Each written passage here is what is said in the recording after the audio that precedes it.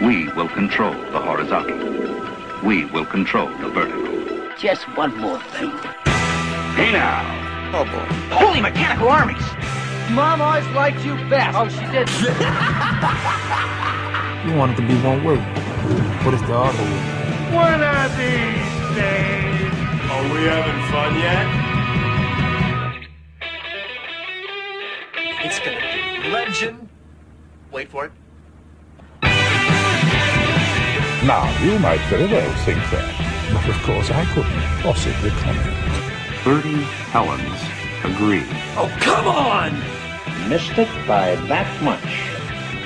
Good evening. Hello and welcome to the Televerse, Sound On Sight's TV podcast. This is Kate Kulzick and I'm joined as ever by Simon Howell. Simon, how's your week going? Well, I can only say one thing, kids. If you're going to go climbing fences, put something over top of the fence.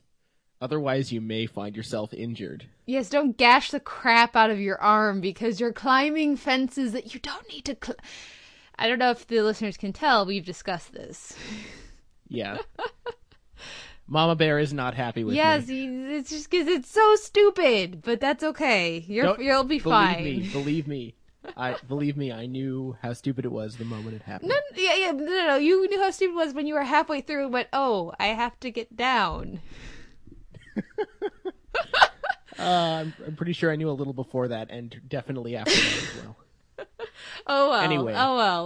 So yes, a lot going on this week. You're headed to Tribeca. You didn't get to watch any of the Monday shows because you're finishing all your packing and everything. So by the time listeners hear this, you're on the road. Yeah, it's weird. Listeners are hearing it. I'm not on the road yet. The Monday shows haven't aired yet, but I know that I can't. That I didn't watch them. I don't know. We're in this weird time. You will not right have now. watched them. Yes. Yes. And I'm disappointed. I feel like there's a real fiasco coming on Smash soon, and I feel like I'm gonna miss it the week it happens. Well, you'll also have to catch up, and so we can talk about it next week, I suppose. But yes. we got some comments at the website. Thank you, Mario, very much for your comments. Among other things, he suggests, because we were asking what shows should we not cover, which shows are people tired of hearing about, and to which he replies, none of them. Our job is to watch everything so that he doesn't have to. So that's good. Damn it, this was our covert way of lightening our load, and you just ruined it. But he does suggest that we cover some random stuff that like sort of piques our interests. Like if we check into a show that we haven't been watching, just to kind of check up on it or something, then that would be something interesting. Or if there are cool commercials or things like that, which I thought was interesting and a good suggestion. So thank you, Mario. Also lots on Twitter, lots of Justified talk, some Cabin in the Woods, a little bit of Lost. So lots of good things like that. Ken was commiserating with me about Fringe in Chicago. We had a emergency broadcast system alert that blocked out our audio for a while during the episode, which was frustrating in a first world problems kind of way. Then Keith liked the Bee in Apartment 23, so we'll talk about that a little later in the show. And Dan is worried about his standing in our Amazing Race pool. But considering he's still in second place, I mean, because he picked Neri and Jamie and they're out this week, so he's a little concerned. Mm-hmm. But I have a feeling he will bounce back. I think it's going to come down to whoever picked the right team. Well, I'm feeling pretty good about the team I picked, and I cleaned up this week. So you did. You got those and clown I've still points. I've still got my phantom points, which put me right behind number one. So feeling pretty good.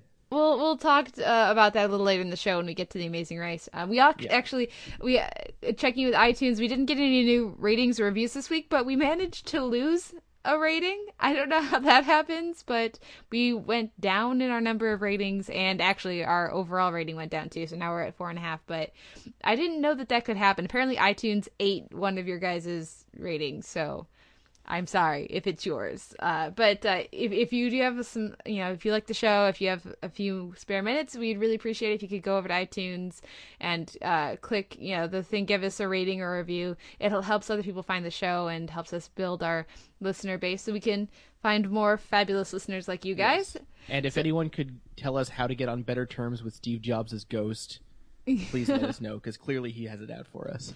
Yes, well, and I know that iTunes 8, Keith's review, Keith wrote a review for the Televerse a while back, and it just never showed up. So he went back and did another one later. But yeah, apparently iTunes has it out for us. So I guess so. We'll have to combat that. At the website, Sundance site, of course, like we said, you're going to Tribeca. Then Hot Docs is coming up. What is this? Hot Docs is coming up. It's a huge documentary festival in Toronto. We're going to have Michael Waldman and a couple other people covering it. Michael Waldman, of course, is a co-host on the Game of Thrones cast, which I believe we're recording later tonight. And we're also, my good friend Eduardo Lucatero is going to be, as per usual, doing a blog at Cannes when he goes up there in May. So I think it's in May. So yes, lots of good festival coverage coming up, which is great because besides, the Avengers, it's going to be pretty slow on the movie front for a while, I think. Yeah, sorry, I was distracted there for a moment because you said Cannes and I went to Cannes. Yeah, not yeah, I know. Cannes. My bad. Okay, that makes way more sense. My latest article at the website is still my baseball top 10 from last week. It's been kind of crazy. I don't know that I will get an article out this week, but I'm going to try. So hopefully this will force me to stick to it and get a new list or something out there this week.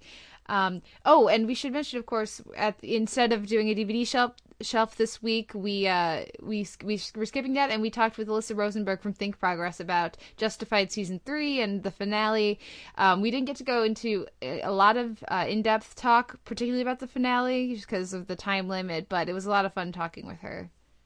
Yeah, we may want to throw in a few additional comments about the finale just for fun. Yeah, I have a feeling we should do that, because I didn't talk about how when Duffy was awesome and hilarious in his scene with Raylan. So yeah, I think we're going to do that. Executive decision. We're going to do a little extra Justified finale talk before we get to the season spotlight. But I think that's plenty of talk up at the top. We should get into this week in TV. So let's kick things off. Let's just kick things off with some Justified talk up here at the All right. At the Since top. It was on Tuesday, sure. Yeah. This was an insanely great finale. Holy crap. They knocked this one out of the park, if you ask me. Yeah. I think, and I was really, really worried about it, which made it even better, because the season 2 finale was mostly good, but I think we can agree it was marred by some coincidences and Deus Ex Machina action that was sort of unfortunate. And, the whole arc of the season was a little predictable, although ended, I think, satisfyingly for the most part. This was just... It was so packed with twists and plot and incident and character development and promise for the future and hilarity and darkness. Mm-hmm. I don't know. I mean, I couldn't possibly have asked for more, and season haters can suck it pretty much. Oh, not to be divisive at all. That's awesome. No, I thought the finale was great. I really enjoyed it. And for you, I mean, for me, of the things that you said, of course I agree with everything you have to say there.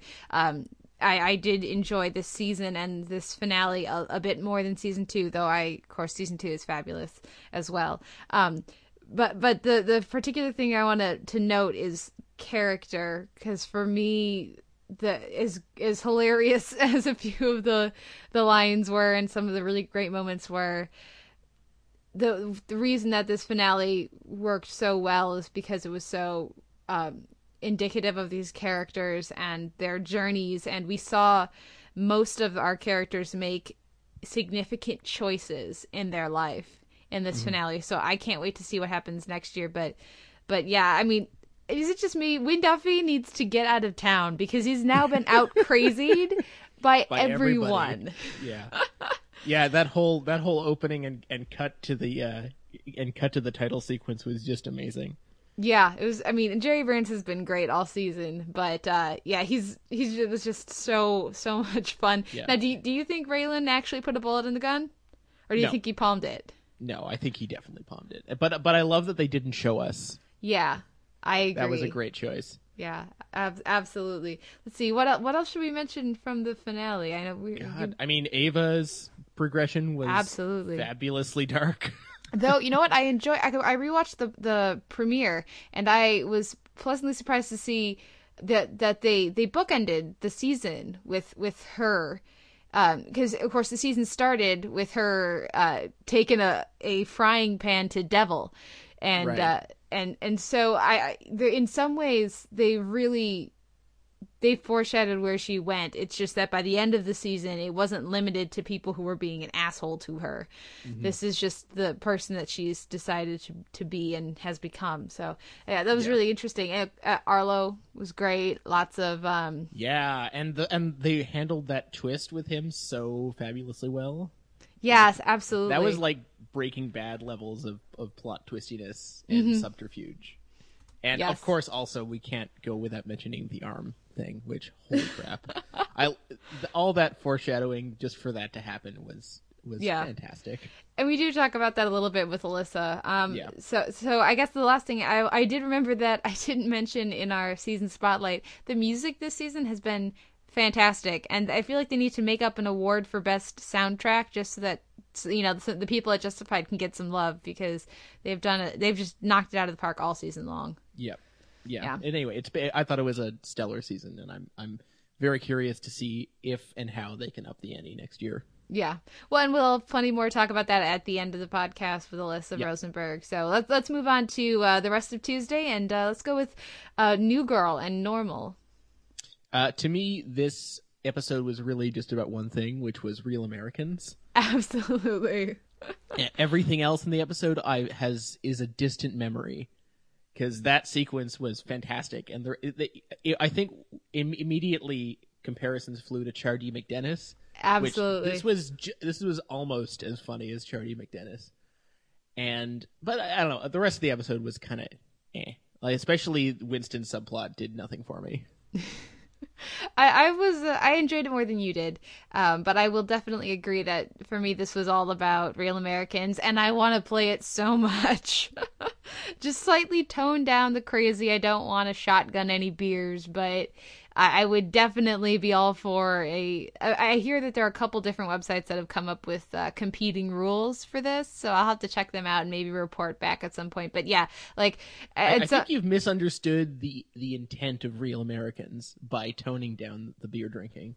I just think it would kill me. They clearly laid out that is the principal reason for the game's existence. Yes, but as a good University of Illinois alumnus, I have attempted a power hour on the final unofficial St. Patrick's Day that I was at school for, because I felt like I had to. I was missing out on a collegiate experience, and I was not able to complete it just based on the fact that my stomach can't hold that much beer. So we had to do some math and convert to vodka, but yeah. So I don't think I'd be capable of drinking that ridiculous amount of beer. But I would love to come up, to see the rules, because that would look so much fun. Yes, I mean it's not Chardee McDennis levels of insanity, but it looks like a good time. Yeah, absolutely. After that was Cougar Town and You Can Still Change Your Mind, which was very much centered on Travis and his photography. The big takeaway for this episode for me was that they broke up Bobby and Travis's teacher, who of course Sarah Chalk, and I would assume that Sarah Chalk is probably in demand somewhere else, and that's why they wrote her off the show, because they couldn't have her stay around for too long. But I'm definitely gonna miss her. I thought she worked really well on the show, but I'm glad that they're progressing Bobby's character a bit, maturing him somewhat, so that hopefully he will be less of the man-child at the end of the season, or if they get renewed the next season than he still is at this point. So I liked the episode. But I'm I will miss Sarah Chalk on the show. On Wednesday we had Suburgatory Downtime, and you checked back in. I did. I'd heard that it was a good one, and you're going to be alone for quite a few other shows on Monday, especially. So I figured I'd keep you company. And I think, as I've always said, to me, an episode of Suburgatory its quality is directly proportionate to how much Ally Grant action we get. And it leaned pretty heavily on that this week, especially with the porn music montages of her and Malik, which were, I think, uniformly fantastic. Other than that, I thought it was probably one of their strongest episodes. We got some nice beats. I mean, I missed the whole thing with Dallas and her divorce, but clearly that's gone through. And the scenes between her and Jeremy Sisto were great. and not too overdone. The stuff with Dallas's daughter didn't interest me as much, but overall I thought it was quite strong, quite funny and sweet at the same time. Yeah, I did not have anywhere near the level of enjoyment of, as you, I would say, of the Ally Grant and Malik. Sorry, I forget the character's name. But her character and Malik's new relationship, it stopped being funny because it was the same joke through the entire episode for me. But though, of course, I like those actors. I like the characters, and I'm glad that they just got them together and there's not a bunch of drama. That really works for me.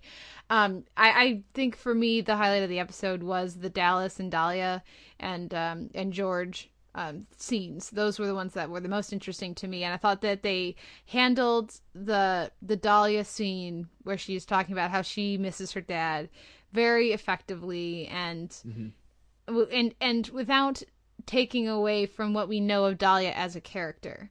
They didn't all of a sudden make her nice or anything like that. Or super eloquent.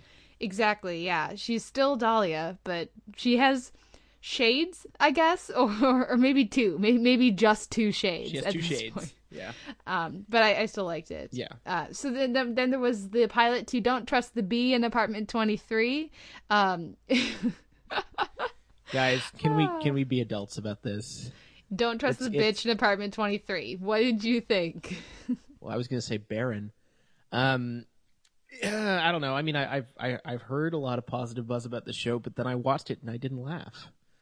I don't know. It didn't really do much for me. It seems like it's trying really, really, really hard to be flip and current and edgy, which is sort of the problem with about half the new comedy pilots this past season, I thought, along with Whitney and some other stuff, although this isn't quite as bad as Whitney.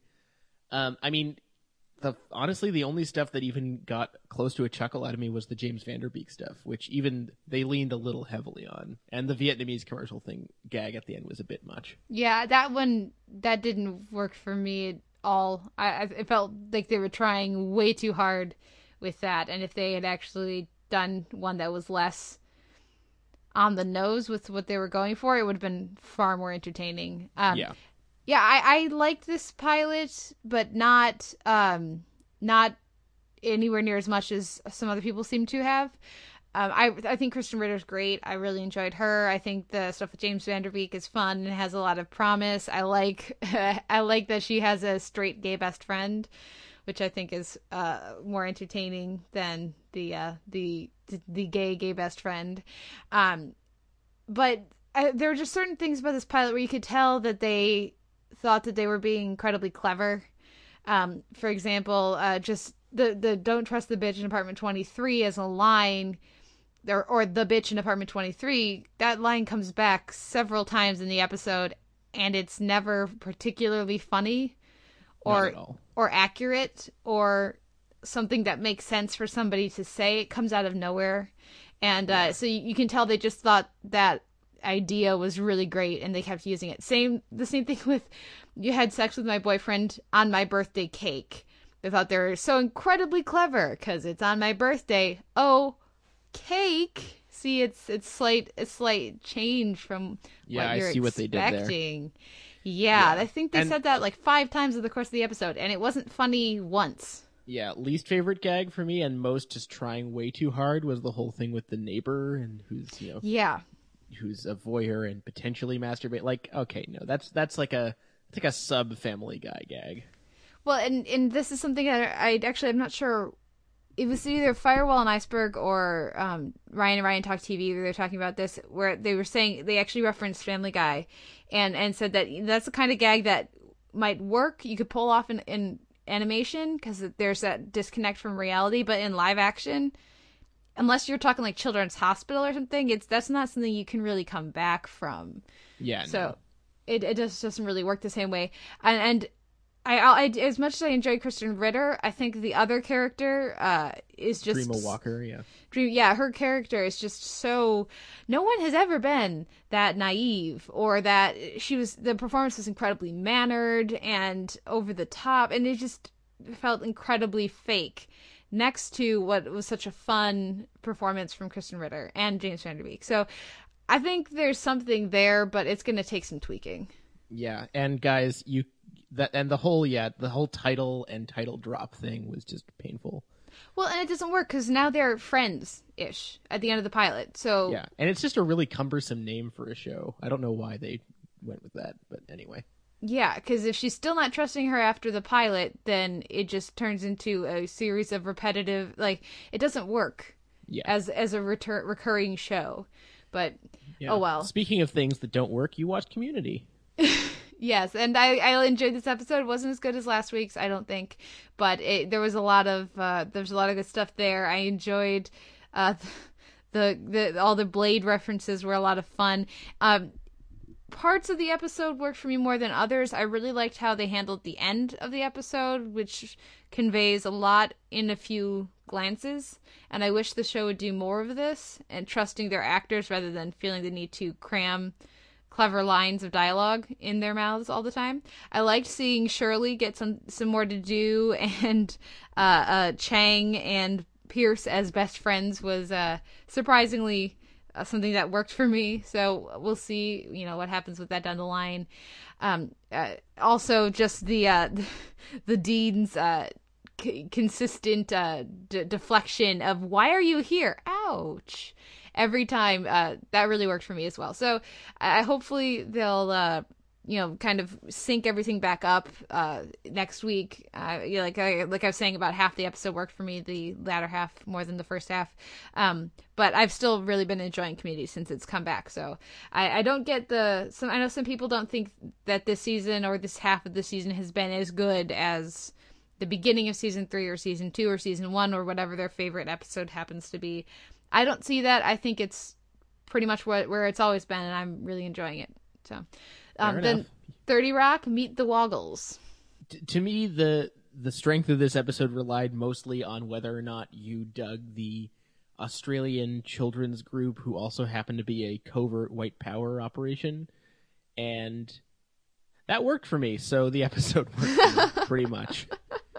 I enjoy that pause for reflection in the middle. That's good. Yeah, I like that too. I'm glad that they're bringing back Paul. I think that character is a lot of fun, so I assume we'll get a bit more with that relatively soon. Yes. But I've got to say, I'm not looking forward to the live episode again. That's coming. Oh yeah, they are doing that again, aren't they? Yeah, I really love anytime they bring in Jack's mom, and I think those scenes worked well too. I loved how giddy Liz got at the end of the episode, in feeling responsible for repairing their relationship. But I do feel like, though, this is a character that's best in small doses, so I would say we're probably good with Colleen. We're going to have our Colleen dose for the rest of the season. I don't expect to see her again for a while. But I do enjoy the character. What did you think of that part of the episode? I thought it was fine. I mean, the only weak parts of the episode I thought were sort of the Tracy Morgan and his son thing didn't really do much for me. Yeah. Although the montage gag was kind of cute, but that's about it. I didn't have a problem with it. I didn't think it was not funny, but I didn't really laugh at it either. So it was just kind of there, fillery for me. But yeah, in general, I enjoyed the episode. After that, we have Eagleheart, which had its season 2 premiere. Gaby, Calvin, and Stu. Now you've seen all of season 1? I have, yes. So I had a pretty good idea what to expect. But even by this show's standards, this was out there.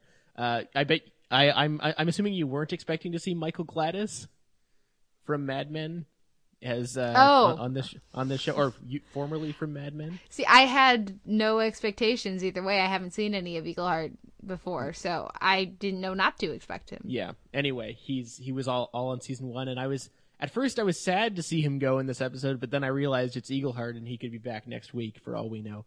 I thought this was delightfully strange, and if, in case you missed the days when Raylan got his hands dirty, you have enough corpses in this episode at the hands of a marshal to fill several seasons of Justified. I don't know, the whole... I knew I was going to enjoy this episode from the opening gag of the sandwich gun, and then for a split second, the speakerphone gun. I don't know. This show just generally works for me, though. I love Chris Elliott in this particular role. And Michael Gladys in full-on hammy mode is also a good time. I haven't seen any, like I said, I haven't seen any of season 1 of Eagle Heart. I didn't really know what to expect from it. And I think the biggest thing for me is that I didn't laugh when I was watching it. So Boo. it's just, it's not, I can see, it's sort of like a Father Ted thing where when I watched Father Ted, I wasn't laughing a lot while I watched it, but in reflection, I enjoyed it more. Mm-hmm. And so as you're describing the episode, I'm sort of, smiling, chuckling, and nodding to myself as you describe it. But when I was watching it, I mean, it's only 10 minutes episodes. It's 11 minutes long, yeah. But it felt really long for me, and I wasn't laughing at all. Though just the notion that the ghost that haunts him of his dead son is actually a dude who's not dead was pretty entertaining, I will say. But maybe I just need to see more of it to sort of get the feel for the show, and maybe in a few weeks I will have a different opinion of it. But for right now, I can see why other people like it, but not funny to me. Fair enough. Next up, we had Awake, which we've been really digging lately. Yeah, Ricky's Tacos, and I also really enjoyed this one. I like that they're going more surreal with it and more strange. This last week, of course, we had the penguin. This week, we get the talking drive-thru, which anybody who watches Angel will remember Wesley's interaction with the talking hamburger drive-thru. So that was a lot of fun for me. What did you think?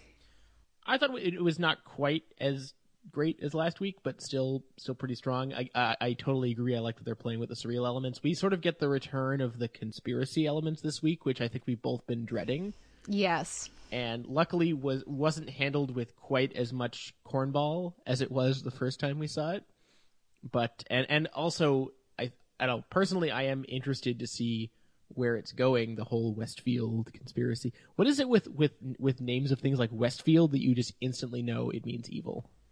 Well, it's either evil or completely nondescript. Those are your two options, so they're probably on a TV show going to go with evil.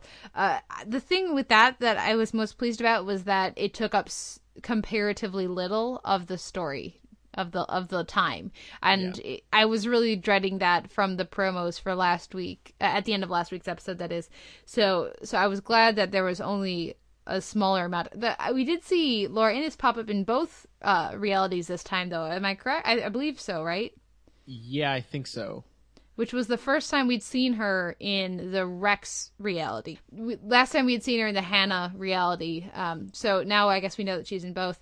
I guess just for me, it continues to be reliable. I'm curious to see how they're going to delay the Oregon move, just because they're going to need to keep his partner in the show and stuff. Mm-hmm. So that seems a little bit I'm not really enjoying the dramatic irony of that, assuming that they aren't going to subvert my expectations and that they aren't going to actually move to Oregon. Other than that, though, I'm really enjoying where the season's headed.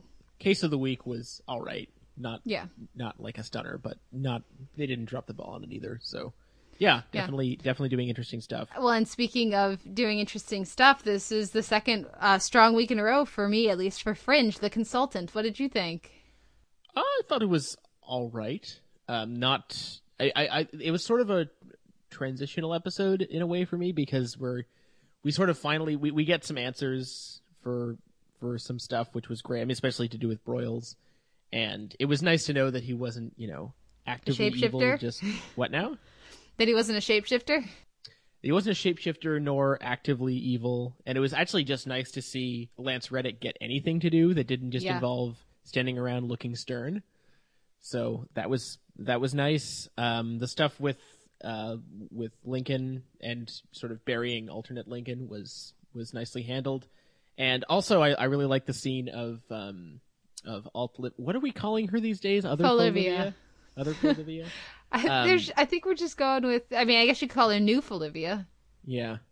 I like the scene of her getting drunk and sort of trying to work out her issues, and that was, I think, some reasonable drunk acting. I know this is something we've discussed the perils of drunk acting before, but I think that was reasonably well done. Yeah, I really enjoyed Anna Torv in this episode. Last week, it was very much a Lincoln episode. This week, we finally got to see some Broyles and Foyles, faux Broyles or whatever. scenes, and like you said, it's just nice to see Lance Reddick get something to do. It's nice to bring his family back. Nice to have him not dead anymore in the alternate universe. But I think that middle scene with Anna Torv and John Noble is probably my favorite from the entire episode. I really enjoyed this episode. The differentiation between Olivia and Folivia is now at a point where I don't feel like Folivia is the fun Olivia anymore. I feel like she is a distinct character. I was noticing, I don't know how I hadn't noticed that she has a rather different voice than Olivia. The timbre of her voice is different. Her rhythms are different in speaking, and I guess I hadn't really quite picked up on that before. But I really noticed that in the scene, like you said, where she gets drunk and where Walter is actually able to help somebody and console somebody instead of constantly being the one who has to receive help. And I really enjoyed that scene. Yeah. Although I did realize something this week that was slightly dispiriting. I'm bored with the villainy on this show. Oh, see, I still really like David Robert Jones. I don't know. Jared Harris is still great to me. I like Jared Harris a lot, and we're going to talk about him later on Mad Men, obviously.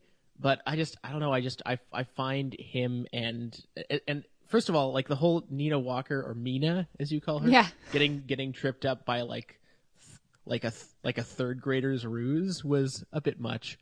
And I don't know. I just find David Robert Jones has one mode, and it's sneering, and I'm finding it a little bit tiresome. I don't know. It works for me, and that means we don't get Betty Pines. I guess so. Yeah. What are they doing with that? I don't know. There's only 4 episodes left, and 2 of those are a 2-part finale. So we'll see. There's only a few weeks left. Yeah, well, we'll see. I would love some end of season 2 style utter like anarchic craziness. But... yeah, and this next episode is all about. It looks like there's a war brewing with the Observers. So I do want to mention Mina is courtesy of, I think that was Matt who hooked me up with that, or a term for the other evil Nina. So. But yeah, so I'm looking forward to. I think they had the potential to really go out strongly, and if this is their series finale, I think that they could pull it off and do a good job. So, well, I'm looking forward to a few more episodes. And my reviews for Fringe are up at soundoutside.org, and I believe next week Supernatural and Vampire Diaries will be back as well. So I'll have reviews of those. All right. Next up, we had the series finale of Eastbound and Down. They're packing it up after only 21 episodes, or at least they are for. I mean, they've said that they theoretically might come back at some point, but for now, this is definitely the end. Yeah. And I was sort of waiting to see, are they going to do this totally conventional, or are they going to sort of give it a twist in some way? And they kind of had it both ways, I thought, which was nice. And I don't think it would have worked for me had it not been for that beat at the end where April's like, well, you didn't really have to do that. He's like, yes, I think I did. And that for me just tied the episode together nicely. I didn't think it was like a fantastic, finale for the ages or anything, but I thought it was solid. Yeah, I thought it fit with the rest of the season, and that it fit with the characters. And as soon as he started crazily driving down that road, I was pretty sure that they were killing him off. And so to see that subverted at the very end was just the right kind of ridiculous. Mm-hmm. Oh, and also, of course, the way that they kill off Seth Rogen at the beginning is just, it's so obvious, but it's so fun too. Yeah, that was, I like, this was just an insanely star-studded episode also. Like Seth Rogen, Matthew McConaughey, Lily Tomlin, etc. And also great use of hair this week between Stevie and his latest wig. Well, his latest wigs, he had several. Yes, that's right. Yeah, and his, not to mention the eyebrows, and of course, Kenny's blonde hair at the end was great also. Yeah.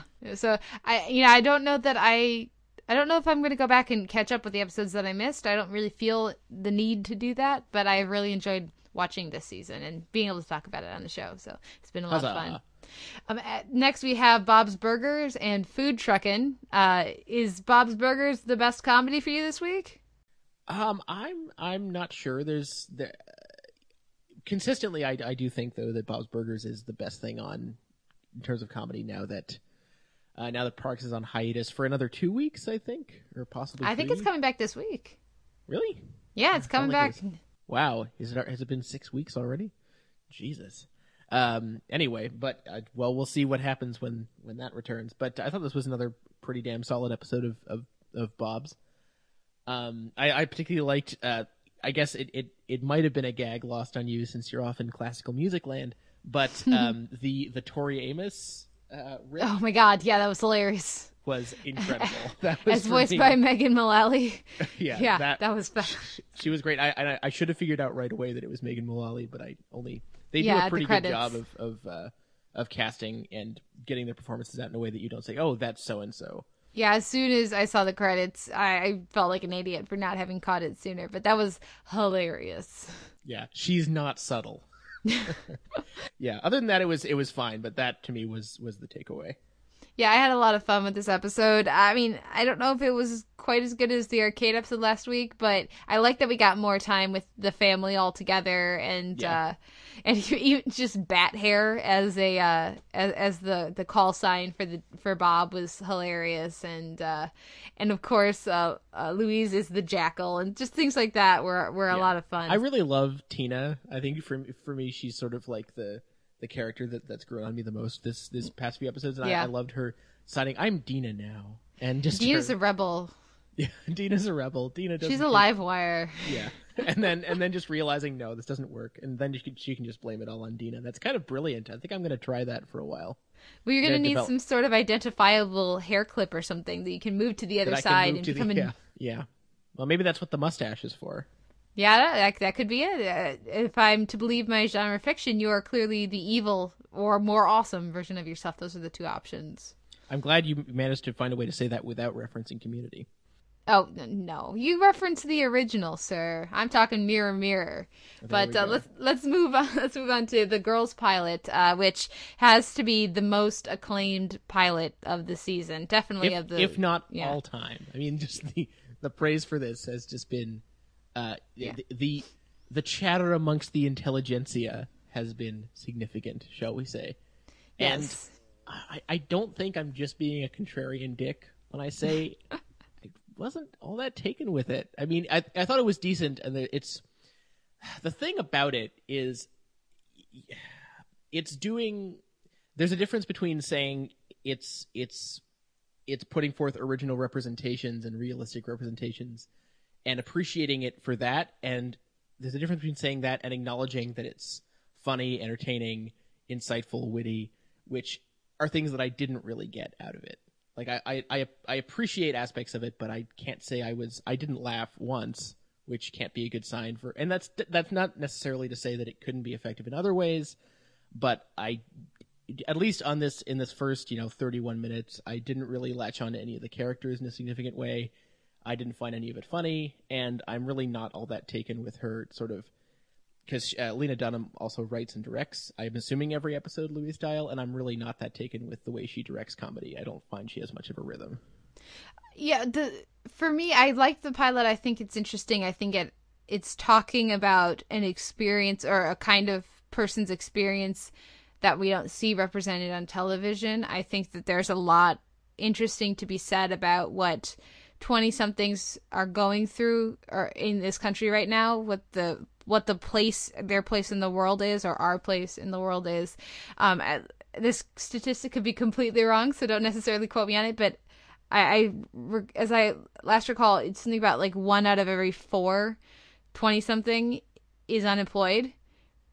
So when the economy is really suffering and there's a lot of people who who can't get work, that's affecting people just out of college even more than it's affecting the general populace. And so I do think there's a lot interesting there. It's not just 20-somethings who all have jobs, who live in fabulous apartments and go out and hang out at the bar every week. It's a different voice, and I do really appreciate that. But I have to agree with you in that I didn't laugh very much. I don't think I might not have laughed once when I was watching it. So while I enjoyed it, and I think that Lena Dunham has an interesting voice, and I think there's absolutely a place for a show like this, and I look forward to watching more of it.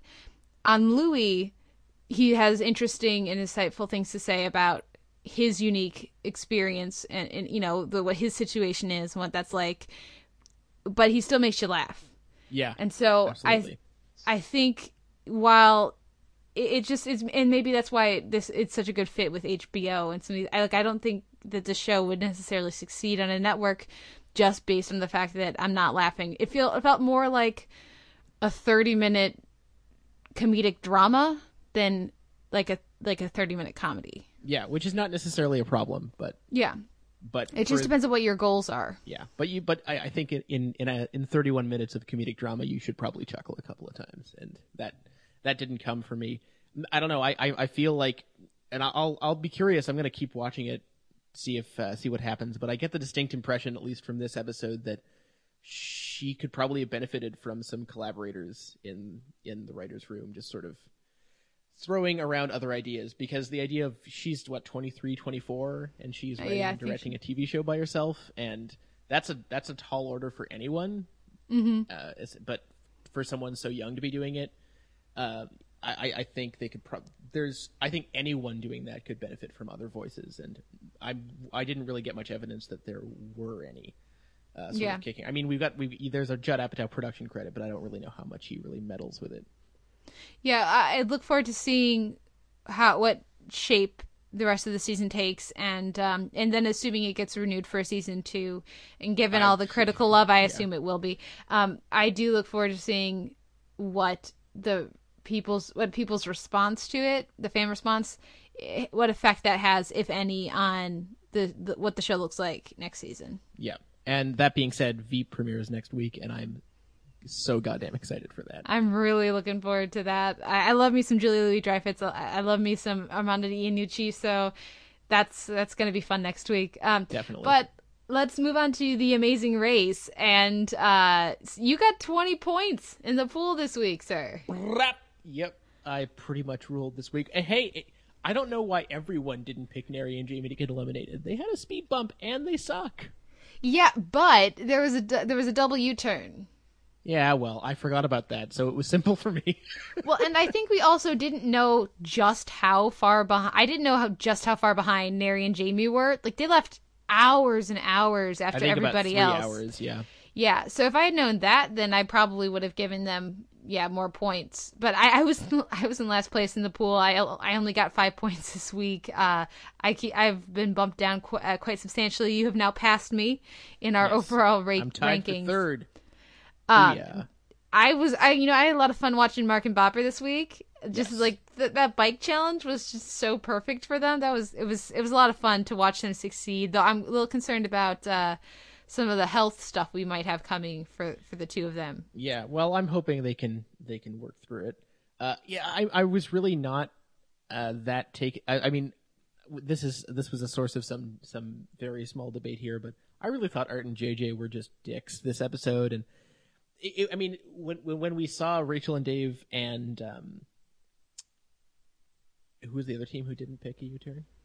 Mark and Bopper.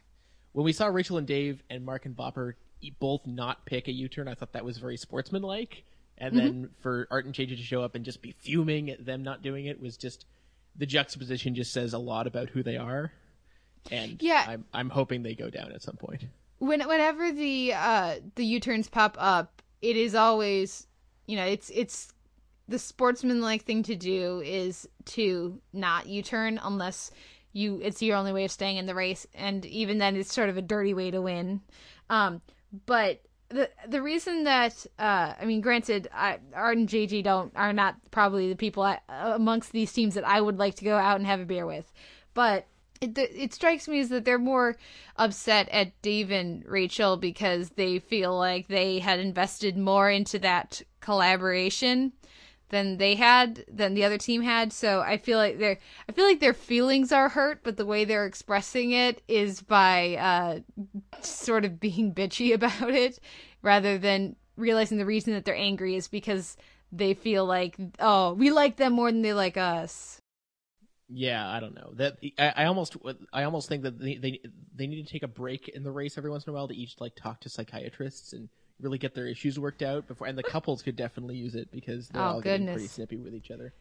Though I will say, I really enjoyed watching all the teams take a brief moment to enjoy the beauty of the Ngorgor Valley, because that just looked amazing. And that's what the show is about, at least for me. It's cool challenges and everything, but it's getting to see parts of the world that you would never get to see otherwise. So in that part of it, I actually enjoyed a lot of at least the early part of this episode.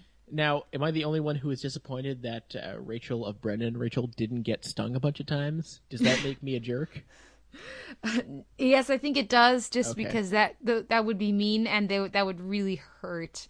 But I will say I enjoyed all of the Winnie the Pooh references from people. That was pretty cute, and I think I haven't seen them do bees before, so that was pretty fun. Now, let's see. We have a couple people. I know Dan picked Neri and Jamie. Mario picked Neri and Jamie, so we're going to have some shakeups. Well, we'll see. We'll see.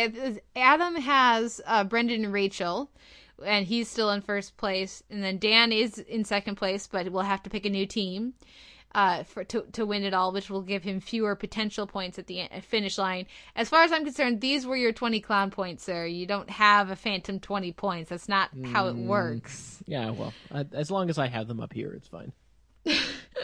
But I look forward to we could have a change up. We could have a real shake up here in our. Could. If I keep, I'm just going to keep doing that. I'm just going to keep picking a team every week and going all out, giving all my points to them and hoping it works out, because there's only so many options now.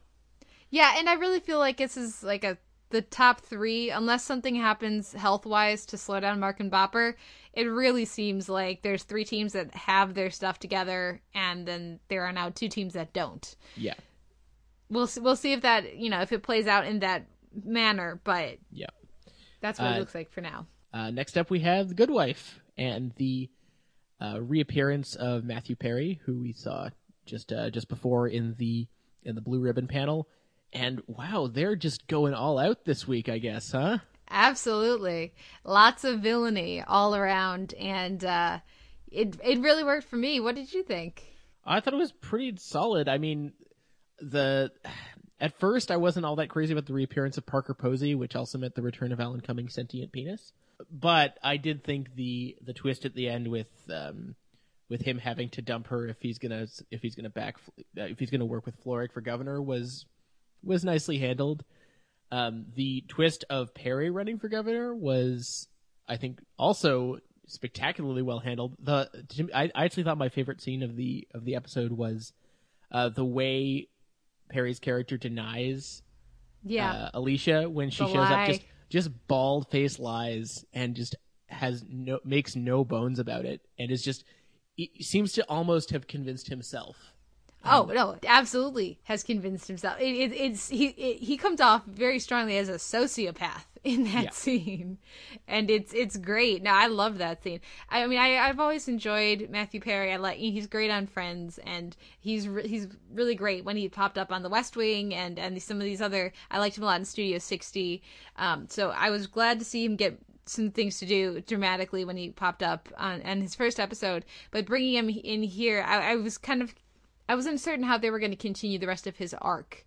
Because I knew he was coming back for multiple episodes, but I think this is great, and I really look forward to doing. Just if there was ever a way to get the audience to hate him, it's the way that he interacts with Alicia in this episode, and just the point of you can see how he would convince someone who was less strong-willed than Alicia that what he's saying actually happened, and get them to doubt themselves and get them, he's just evil.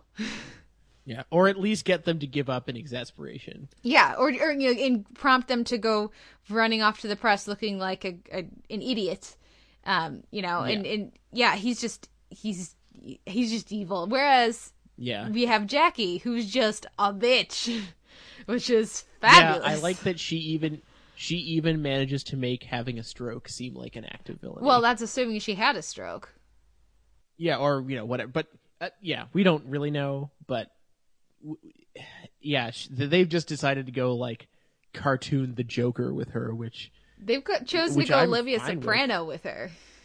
Yeah, that's a good comparison. Yeah, because before they were kind of hedging their bets with her, like, she's a bit of a bitch, but like she has her reasons sometimes. But no, none of that anymore.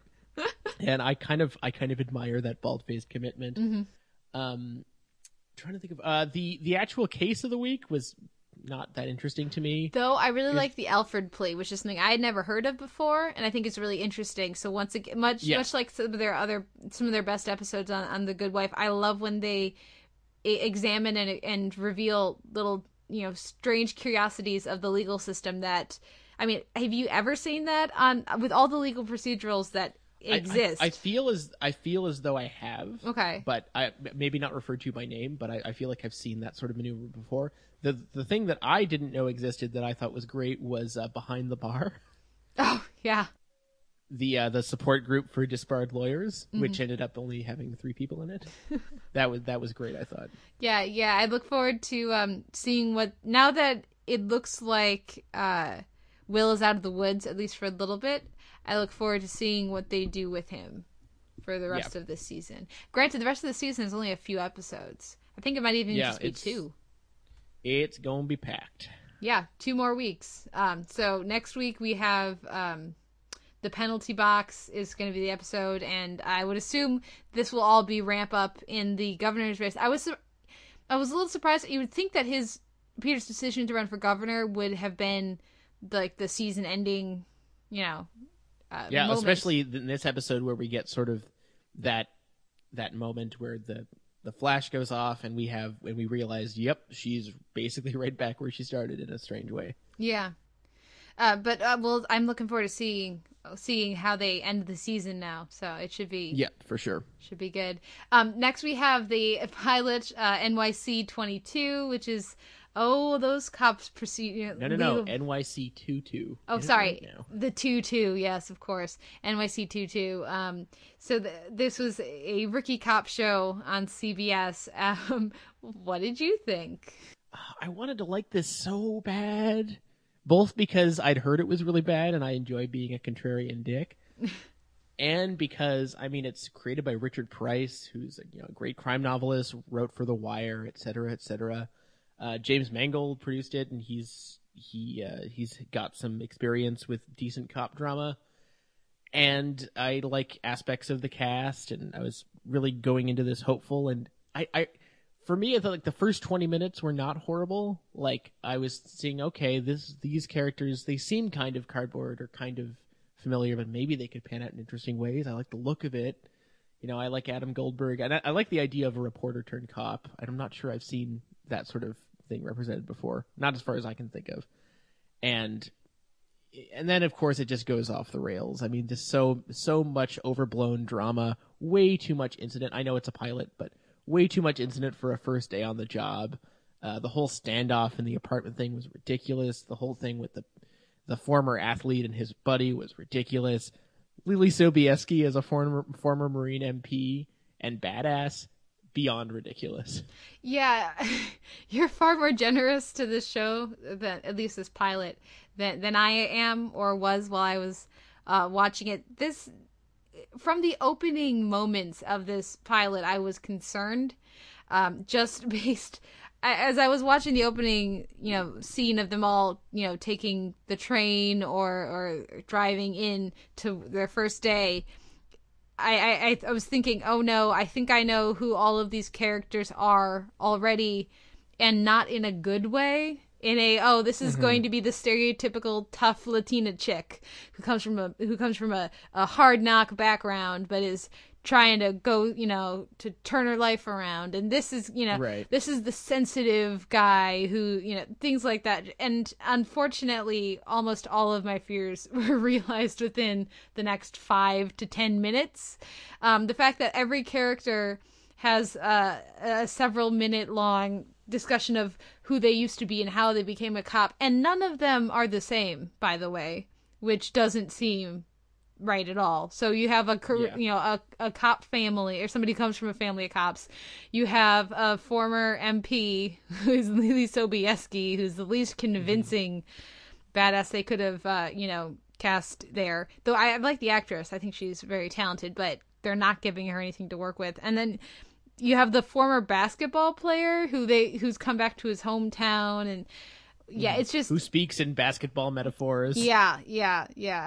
It's just and happens to run into one of his old friends who happens to be the guy that it's just there's too much terrible dialogue, and there are some really charismatic and strong actors in this pilot, but they're given nothing to do. And so my suggestion is go if you want to see an interesting cop show with some good actors, go for the other Adam Goldberg cop show, which is The Unusuals, which is from a couple years back now at this point, I think, and that has him. It has Harold Perrineau you would know from Lost, of course, and it has Amber Tamblyn and Jeremy Renner before he had his all of his his Oscars and bow and arrows and all of that. And that was a far better show than this. Granted, it only got one season, nobody really watched, but apparently the thing to do, with these procedurals is there's just the people aren't watching the good ones. I don't get it. I don't know how the ratings were for NYC 22, but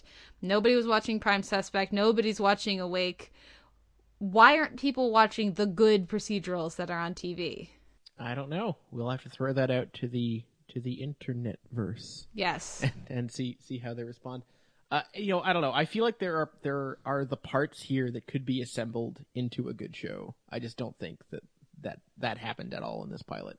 Yeah, I mean, in terms of the people involved, both in front and both on screen and behind the camera, I know that they can put together a great show, and it just hasn't happened here. They need better writing. They need to fix the writing. And I don't know if it's just they're taking too many network notes. I have no idea what caused this. I'm not going to just say that whoever wrote the pilot is terrible. That's not necessarily the case. But the script that they ended up shooting and piecing together into that episode was not good. I believe the word for it is doggerel. So I'm ready to move on. Anything else for you? Yep. No, that sounds good to me. The final show of Sunday is Game of Thrones. What is dead may never die, and of course we will have the Sound and Sight Game of Thrones podcast, which you are going to be on this week. Yes. So we're going to skip talking about it now. I liked it. You liked it, I assume. I liked it. Yes. It was a good one. We'll have plenty to talk about that with Michael Waldman, and that'll be on on soundonsight.org. We'll put it out on the Televerse feed. That'll be a solid probably like 45 minutes of Game of Thrones talk that you can check out if you want to hear our further thoughts. Yep. Then on Monday, we have the Lost Girl Season 2 premiere, Something Wicked This Fay Comes. Just briefly, I thought they did a good job of picking up where the finale left off from. There's some interesting new developments for the season, and I'm looking forward to it. So I'm not sold on some of the more angsty and emotional or relationship-y kind of developments, but hopefully they will execute it well as they've executed the rest of the Season 1 well. And then next on Monday was How I Met Your Mother, and Now We're Even. This was pretty much a bridging episode between where we came and where, especially with the Barney plotline, where they're trying to get. I think it was okay. It wasn't great. The title cards for Barney's The Night We series of descriptions were pretty great, as well as just the ideas he was coming up with sounded like particularly appropriate Barneyisms, and just bringing back Ranjit this way was just kind of crazy and fun. I always enjoy when Ranjit's back on the show, so. Not the best episode ever, but it was still pretty fun. Then we had The Voice, which was the quarterfinals of the live rounds, as well as we had the results show from last week as well, last week's live rounds. And once again, I thought that there was one team that the choice was pretty obvious, and for me that was Adams. And then on CLSU, I thought that was a little closer, but I thought that they did a pretty good job of picking who they were going to save, and the performances were a lot better. I think the performances in the quarterfinals were also much improved, and the biggest thing for me with the quarterfinals, besides the fact that I really enjoyed especially the Team Blake performance with them all together. I always enjoy how Blake this season and last season, whenever he's performing with his team or members of his team, he always puts them front and center. While Team Christina's performance was also very good and an excellent performance and a lot of fun, she's always in the front and center for those performances, and I appreciate that Blake takes a back seat in those. But Christina eliminated Jessie, who was, I think, for many, the front runner in the entire competition. So it was just kind of crazy. I don't understand where she was coming from, because Lindsay seemed by far the weakest on her team, at least on this particular day. And as for Blake's team, I mean, you can even just tell when they were performing their Team Blake song, Raylyn is by far his weakest singer, but he's decided he likes her style. She's too young and she needs some more training, and I thought it was a real shame that he sent Jordis home, though as soon as she came out there and performed a quieter piece, it was pretty obvious that was going to happen. As for Smash, since I can't talk with you about this, Simon, I think that, it wasn't terrible. There weren't any particularly standout moments either. I like what they're doing with Tom and his relationship with the dancer whose name escapes me at the moment, but I think they're handling that relationship pretty well. And I'm not interested in this Rebecca Duvall storyline, and I wish they would just get whatever they're going to do over with Dev and Karen, because I'm over it. So not terrible. I know you'll be disappointed, Simon, but not particularly thrilling in most of its sequences either. So that's Smash. I know that you didn't get the opportunity, or will not have gotten the opportunity. In the future, I will not have the opportunity to watch these shows, as I have a train to catch in the morning and I'm working till midnight. Yeah, so. But I do look forward to talking with you about Smash. I mean, because there's only, how many episodes are left at this point? Not that many. It's not that long a season. It's 13 to 15 episodes or something. Yeah, it's gonna be just another 4 episodes. So we'll see if it makes the cut next year for us to continue talking about. But yeah, it's been fun for me, at least. Or if it descends into delightful fiasco territory before then. Good times. So we're gonna take a quick break and listen to some music and come back and talk about Mad Men Signal 30, which is our spotlight this week. So we'll be right back after this.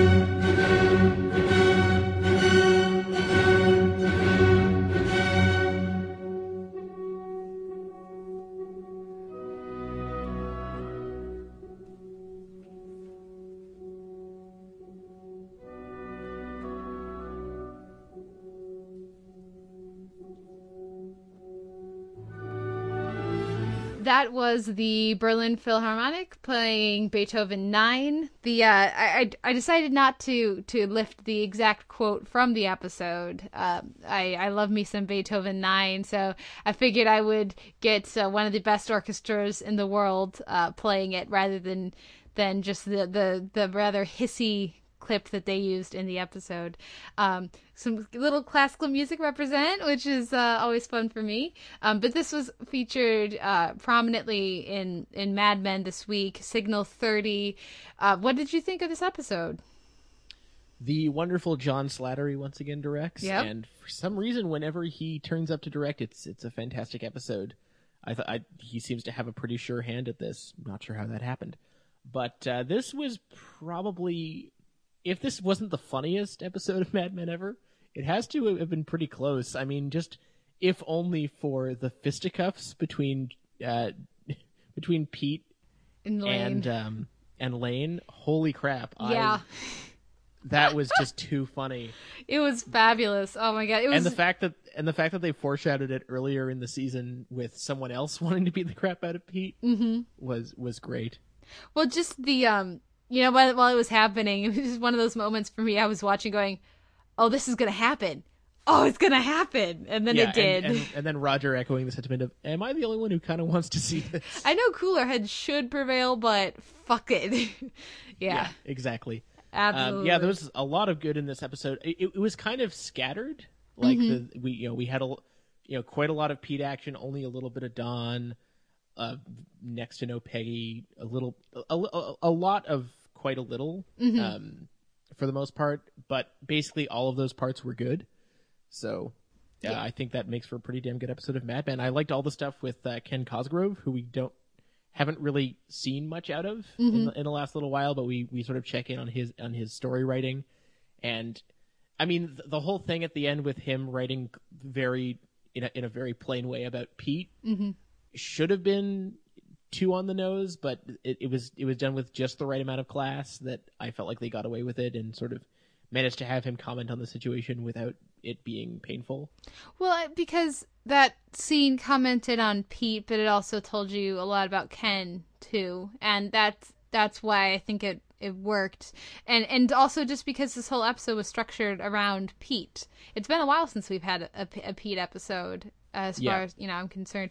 We had there's plenty with Lane to do. There was other stuff that went on, but I do feel like this was an episode about Pete, and I'm curious what you think about him at this point. I mean, for me, I'm just sitting here watching him destroy his, take little self-destructive baby steps towards destroying his life with Alison Brie, saying, "What is wrong with you, you idiot?" Well, as you can imagine, this endears Pete to me in a significant way, because I don't know, I have a self-destructive streak, and so whenever it comes up in other people, I tend to give a little nod. And I thought Vincent Kartheiser just killed it this week, and I really like the whole sequence of them in the whatever the not whorehouse was called. Yeah. Since it wasn't a whorehouse, lots of great beats in there. I love the little scene between the madame and Don, where he's sort of giving her pointers. No, don't take a television. That was great, and especially afterwards, the scene between Pete and Don in the car, where they discuss the discrepancies. Yeah. Suddenly between them. Yeah. Or even just and Don's non-judgment that's clearly judgment. Well, this is, I think, the first time that I think the show, unless I've missed it, which is, I suppose, very possible, actually, this is the first time that I think they've drawn so clear a parallel between Don and Pete. They've drawn a lot of parallels between Roger and Pete, I feel, but the fact that they're sitting in the cab and Don practically says, "You're doing exactly what I did, and I lost so much," and I think was interesting, and in the same way, it's also, that scene, again, like the scene at the end with Ken, that scene is so telling about Don and where he's at right now. It just that he was looking at Pete as someone he can compare and build, be like, oh, maybe at some point I'll be like Pete, and settle down in the suburbs with Megan and wanting to have a new, wanting a baby with her, and all of this, is so interesting because he knows he has to know Pete is a little shit. So I don't know. I think it was really interesting. There's a lot of strange conflicts going on within characters this week. We also see that with Lane. Lots of really interesting stuff for him this week, like his sort of debate with his wife. But I don't like going to. I don't like being a bore at football matches, and then clearly he does love being a bore at football matches. He just enjoys being combative with his wife. Meanwhile, the whole scene with Joan was just so painful. Yeah, so painful, and of course Joan handles it like a pro. Yeah, with as utter she does grace. Most things. Yeah, and that was definitely a lesson in taking on awkwardness. And just he's I think in an even worse place than Pete. In a more insidious way. We just haven't seen it. We haven't seen him anywhere near bottom yet, I don't think. Yeah, I mean, as they discussed in the premiere, this is a group of people who aren't happy and who are mostly pretty terrible. Don doesn't like anybody theoretically that he works with, which is interesting, and also I think not true. I think he does like Roger. I think he does like some of these other people as much as he may not want to admit that to himself. And he likes Pete too. Yeah, and he on some otherwise he level. wouldn't be trying to help him. Yeah, and he's good at concealing it, but definitely he has more affection for these people than he's willing to let on. Absolutely. And I mean, it's just I do think it's great that they still have Ken as the sole, adjusted good person in this office. And it was nice I was so glad to see him and Peggy somewhat teamed up a little bit, just for that reason. Though I was a little concerned that we were going to find out that Peggy had told Roger. Oh God, I hope not. Yeah, but I like that he didn't jump to that. I was worried that he was going to jump to that conclusion and it was going to be incorrect. But now, because he didn't, I'm a little concerned that maybe that's where they're going. I don't know. We'll see. Yeah, I would actually be surprised if that came up again, but I don't. We'll see. If only because we see so little of Cosgrove. Yeah, but that's true. We'll see. What's also really telling that I think this could very well be a better season even than last year was we got basically no Peggy this week. Very little of them, very little of the show's bread and butter, which is them working on advertising. Yep. And yet it was still like a fantastic episode. Yeah, it was not. There was very little Peggy. There was no Joan practically. There's just that one scene really, and I mean, there's no Betty though. That's not really a problem for me usually. And yet, like you said, it was such a strong episode that was so interesting and revealing about so many different characters. So yeah, I'm definitely looking forward to the rest of the season. We have to talk at least very briefly about that coat. I haven't been reading that the stylistic analysis. Tom and Lorenzo's Mad Style. Yeah, it's great. The stylistic analysis of Mad Men, but. Yeah, that was shocking. Yeah. I mean, granted, I assume this was the fashion at the time, but there have been a lot of horrible checked coats over the course of the season for the men. I mean, wow. But then to see Don in that so garish checked coat next to the floral curtains in Pete's office, Pete's home was just so. It was man. And I guess probably some of my appreciation for this does have to go to the fact that I have been checking out Tom Lorenzo's Mad Style reviews of each episode, so the costuming has been drawn more to my attention. But wow, if there was ever a way to say this character does not belong here, it's with that coat. Yeah, that coat was a war crime. Oh, man. So any final thoughts on the episode? No. Oh, and I'm sure some people will read, metaphorical implications into the dual scenes of plumbing. Ah, yes. Yes, Although I enjoyed how much all of the ladies loved Don's plumbing. Yes. That was rather entertaining. Yes. I don't really have much more to say. It was a diverse, varied, interesting, consistently entertaining, and surprisingly hilarious episode. Yeah. Looks like next week we're getting more Peggy, so I'm looking forward to it. We'll see what happens. But it was a pretty solid week of TV here, right? Yeah, Sunday was ridiculous. Yeah, Sunday really has gotten crazy. I feel like after the comedies all wrap up, Thursday is going to pretty much be gone, and we're going to be back to just Sunday as the day of all of the best television. Yeah, I'm going to start calling it The Reckoning. Good time. So before we go into our season spotlight with Alyssa Rosenberg from Think Progress, a few show notes. You can find us on Current. You can find us at Sound On Sight, streaming at both websites. At Sound On Sight, you can also leave comments and download the show there. You can subscribe to us on iTunes. We have both an M4A and an MP3 feed there. Please leave us ratings or reviews. That would really help us out. I'm on Twitter at The Televerse. You are? At Sucker Howl. And you can also email us, theteleverse@gmail.com.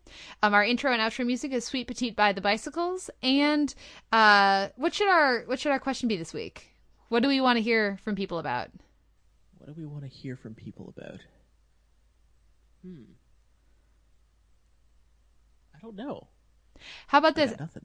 How about we ask people what their biggest surprise of the season has been? With all these new pilots coming out, what has been the show that people are most sticking with? Mm-hmm. I would be curious about that. Oh, and I didn't even talk about Bones. I meant to talk about Bones, much like Mario's suggestion. I watched the I watched the birth episode of Bones had her baby, and it was just terrible. Maybe I'll have to talk about that at a later point. But she gives birth in a stable after being turned away from the inn. Ooh. Literally, they comment they lampshade it, but there's no amount of lampshading that can make that not terrible. So. Anyways, I guess I'll have to check in on a different show next week and see. Hopefully they're doing better. There's going to be a Firefly reunion tonight on Castle, so maybe that's the one to check in for next week. Oh yeah, but... I spotted that. I was like, oh, Kate's going to watch that. Yes, I am. I love me my Firefly. But that's enough. I'm sorry. I keep rambling on. Let's go ahead and take a break. Listen to the Justified theme song and come back with Alyssa Rosenberg from Think Progress.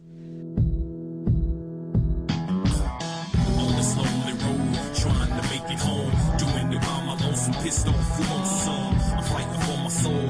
God, get at your boy. You try to vote, God, fall back. I go hard on this lonely road, trying to make it home. Doing it by my lonesome, pissed off, we on some. I see them long, hard times to come.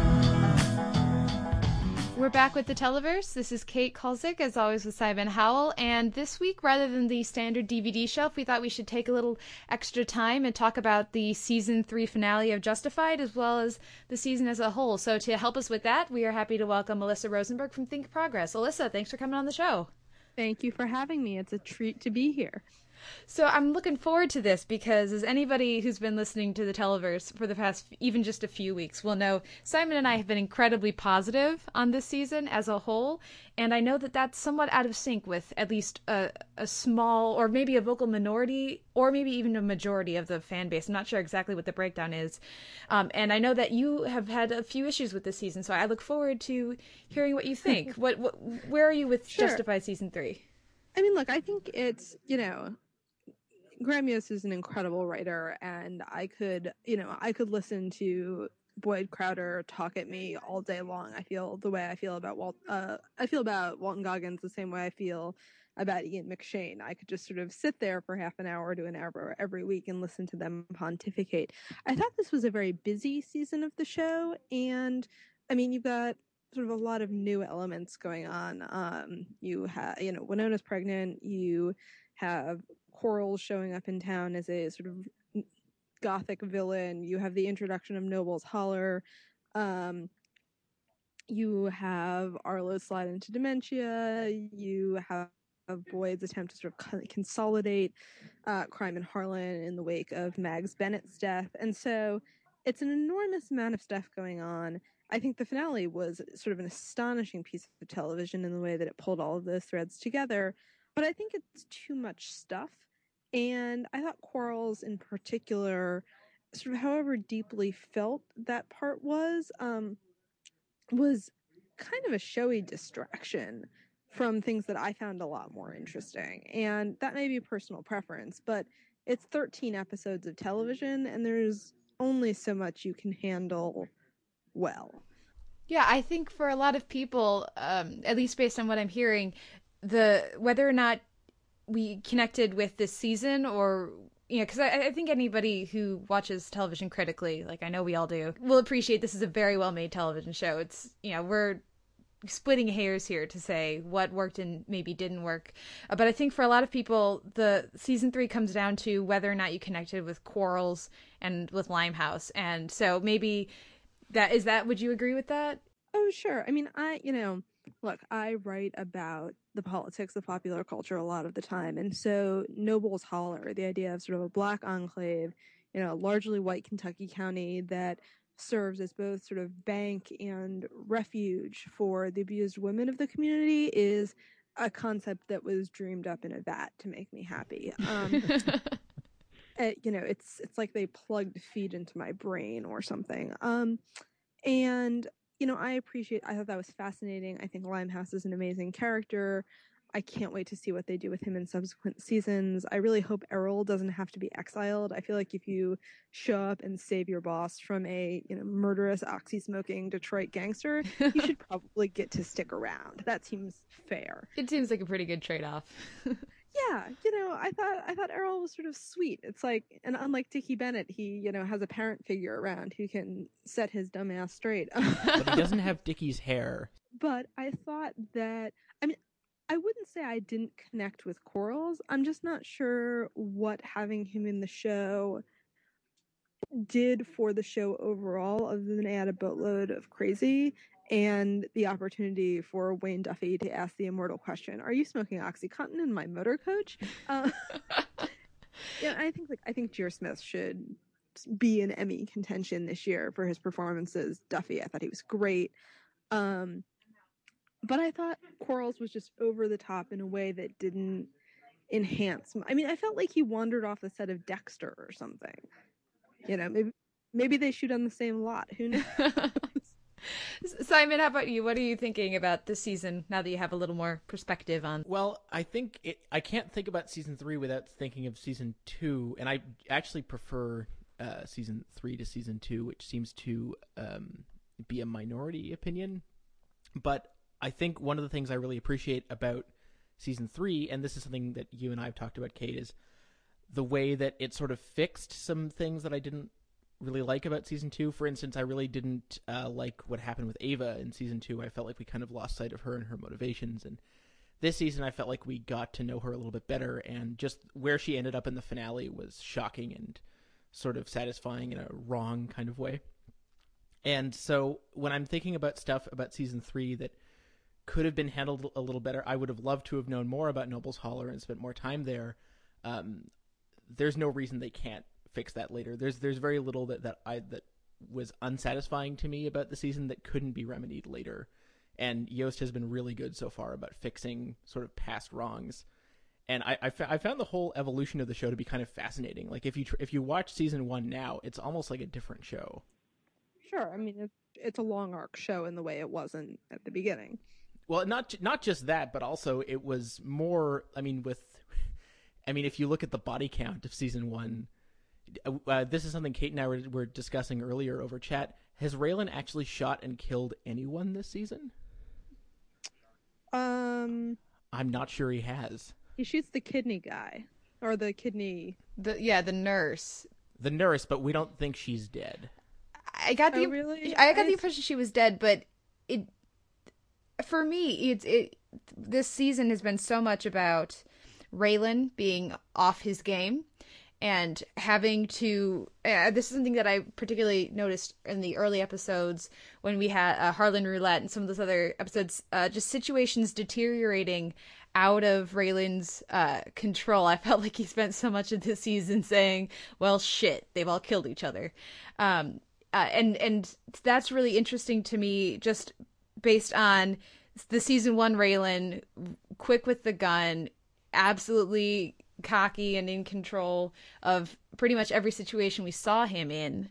And then this season starting out, he can't even shoot a stationary target at the gun range. And so I felt like a lot of the season, it was him trying to get back into fighting form. And then by the end of the season, just when you think, after the interrogation with when Quarles had been framed for Gary's murder, after that he seemed to get things back into stride. And then with this closing of the finale, which I just loved, I really look forward to seeing what happens in next season. And I feel like just that ending finale recontextualized so much of this season into a story about Raylan and his father.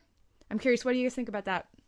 I mean, look, I thought that final scene was extraordinary and sort of wrote at length about that aspect of the finale, which I think was the thing that, I think that was the best thing about that hour. This is the second show that's sort of, this and Sons of Anarchy have both done shows about dealing with elderly parents. Do you guys watch Sons? I do, although I find it immensely frustrating. I have not yet. Okay, so in the second season of the show, one of the characters, for reasons I will not divulge, ends up leaving home for a while and going to stay with her elderly father, and it quickly becomes clear that he just can't live independently anymore, particularly not after they murder his nurse, which results in one of the great all-time cameos of the last 10 years of television.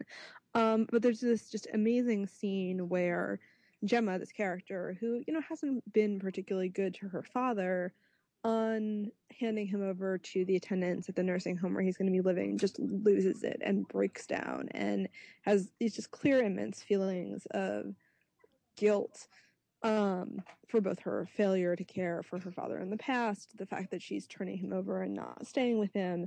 I thought Katie Sagal did an incredible job with that. And, it's interesting to see this show take on that question again and, kind of come up with some indifference. I mean, Arlo and Raylan hate each other. And, there's a sort of callousness to that I think is honest. I think both the guilt and the not wanting to deal with elderly parents are both things that people deal with. Well, and so much of that's actually what I really enjoyed about the relationship this season. So much of this is not a big moment. It's all the baby steps that Raylan took over the course of the season of not choosing to check in on his father, not seeing the giant glaring warning signs that he really if he was going to be in part of his father's life at all, he needed to check up on him, make sure he was taking his meds, do any of the things that he could have over the course of the season to try to find out what was going on with his father and establish that relationship in some way. And then at the end of the season, he's let it go so many times that his father theoretically chooses to kill him to save somebody else who's just been there. And I think that's really interesting. And I thought it was really interesting that, there's an extent to which caring for Arlo has been sort of a moral opportunity for Boyd. He has gotten something out of being kind to Arlo. And I actually found that surprisingly moving as well. Absolutely. They talk about, Boyd loves this idea of family and of his criminal conspirators being a family. That's something we've seen back even in season 1 with his gang at the church. And so for me this season, I actually believed him when he said that. The family that he and Ava really built. When you look at Boyd's gang, it's really kind of sad. It's 3 people, and one of them is in a wheelchair, and one of them is, if he doesn't take his pills, is seeing his dead wife, and it's not really the gang that you would necessarily put your money behind.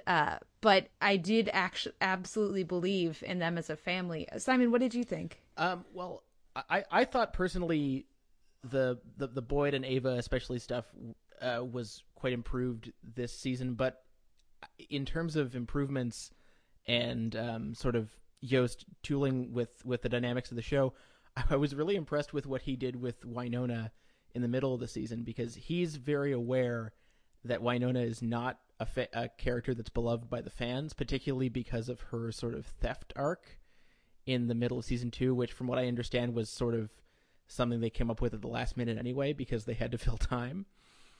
And just everything they did with her sort of, basically saving Raylan's ass and was, I thought, fantastic, and a sort of a neat way to redeem a character that maybe didn't necessarily need redeeming, but in the eyes of some did.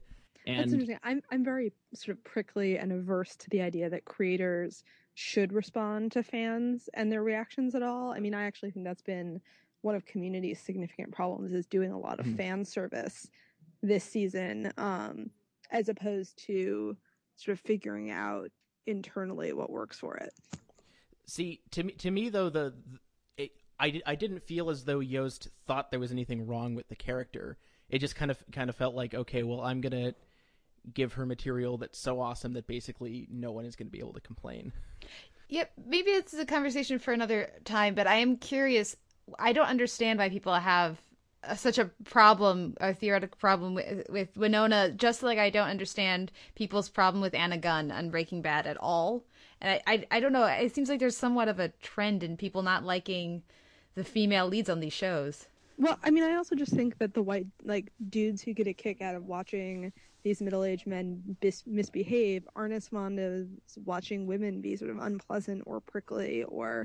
I mean, I actually think Anna Gunn was exceptionally good on this season of She's Breaking great. Bad. Yeah. Yeah, I agree. Yeah. Anyways, to move back to Justified, I'm gonna just mention this because for the longest time I was not a fan of puns, and then just by sheer force of will, Jason Segel on How I Met Your Mother has made me a fan, and then I think this finale with both Disarming and Piggy Banks has officially Grown. Are you kidding me? It was amazing. Like, people are smart. The fans of these shows are smart. You don't have to say them out loud. I don't know. I appreciated it being said out loud. Oh, I just loved the glee of it. And actually, what I thought was kind of funny, it didn't occur to me at the time, but afterwards I got a few tweets about people feeling like that was a line straight out of Archer. So I enjoyed that we almost got a bit of a Justified crossover in Archer this season with that backstory episode we got for Ray, and then here was maybe a little touch of Archer. So you weren't a fan of that then? I don't think everything needs to be spoken aloud. Like, the writing on Justified is so good. I mean, so good. The apple barrel conversation towards the end of the episode, like, this stuff is just poetry, and I think the punny stuff kind of brings it down. I understand that it's irresistible. Fair enough. I mean, the piggy bank one worked slightly better for me because it feels like the kind of thing that Quarles would say, but I don't know. To me, the funniest thing in the episode was actually after 13 episodes of build-up, Raylan finally sees Quarles' fancy railgun and says, "That's cute." Yeah. Well, and then That also was fantastic. that they don't have it jam, I thought was a good decision.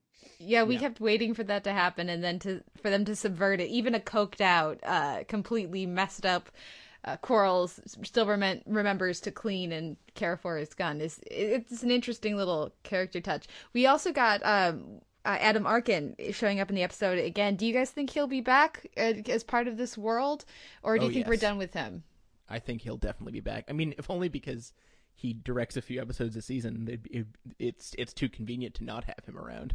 Yeah, I don't know. That makes sense. And the other character who I was talking with Sean from previously on, and one of his frustrations with the season was actually he felt that Jim Beaver was very much wasted as Shelby, and he had only a few scenes, and a lot of his screen time was actually just sitting in the background of Boyd's scenes. And so I while of course I always love Jim Beaver, I am hoping that maybe next year they'll be able to use him more. That seems likely. I mean, I think, he thinks he and Boyd are square. Whether Boyd agrees that they're square seems to be a different question.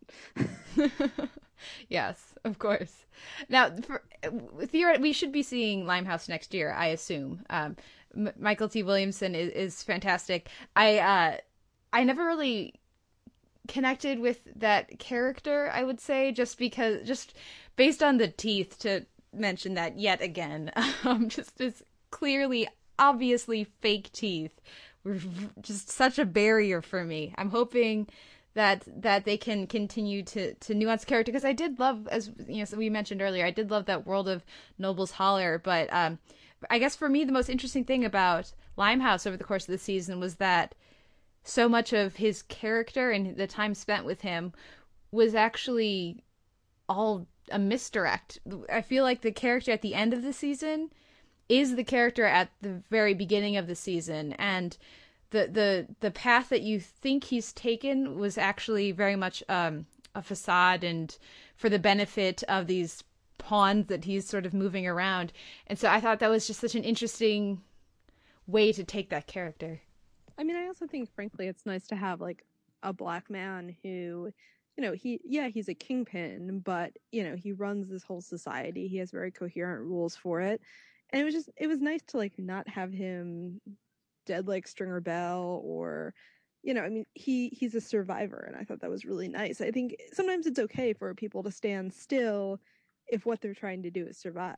He's a survivor, and he's also an isolationist, which puts him, I think, in a separate category from some of those other characters you're thinking of. He's not interested really in conquest, just sort of renewal.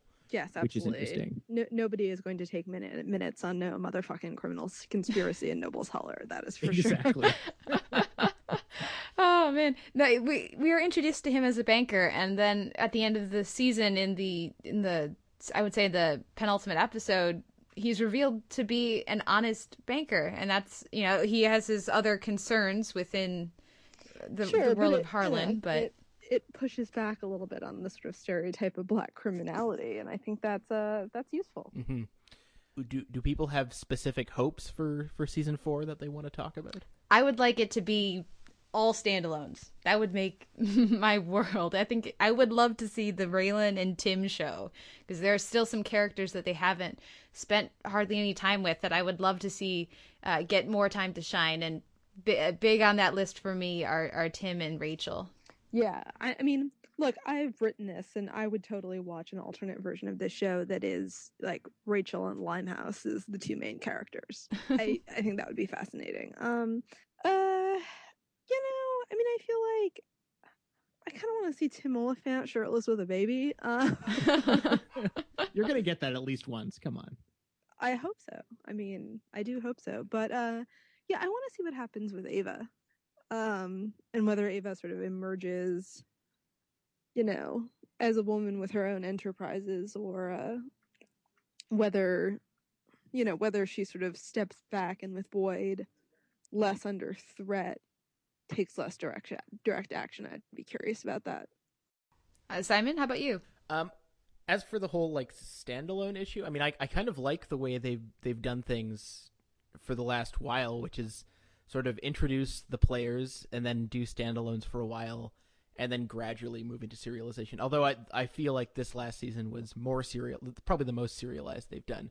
We could maybe ease back on that a little bit, but I think they've hit on an interesting formula. I think the main thing for me is if they're going to have more new villains next year, I'd like to hold off on meeting them for a while, just so we can have some time to sort of, you know, maybe deal with some minor level scumbags while we sort of just see where all the characters are at and really spend some time with them.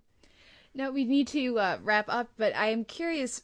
I was talking with my brother actually about this season of Justified, and I was struck by the fact that we have such completely different takes on what this show is, because for me, this Justified is about Raylan, and his, you know, Harlan factors into that as part of his past and as part of his identity that he may try to struggle against. But for me, this is all about Raylan, and so that makes, for example, in season 2, when we had these extended periods of time with completely separated from everything that he was doing with Boyd and the coal mine and things like that, it felt very disjointed.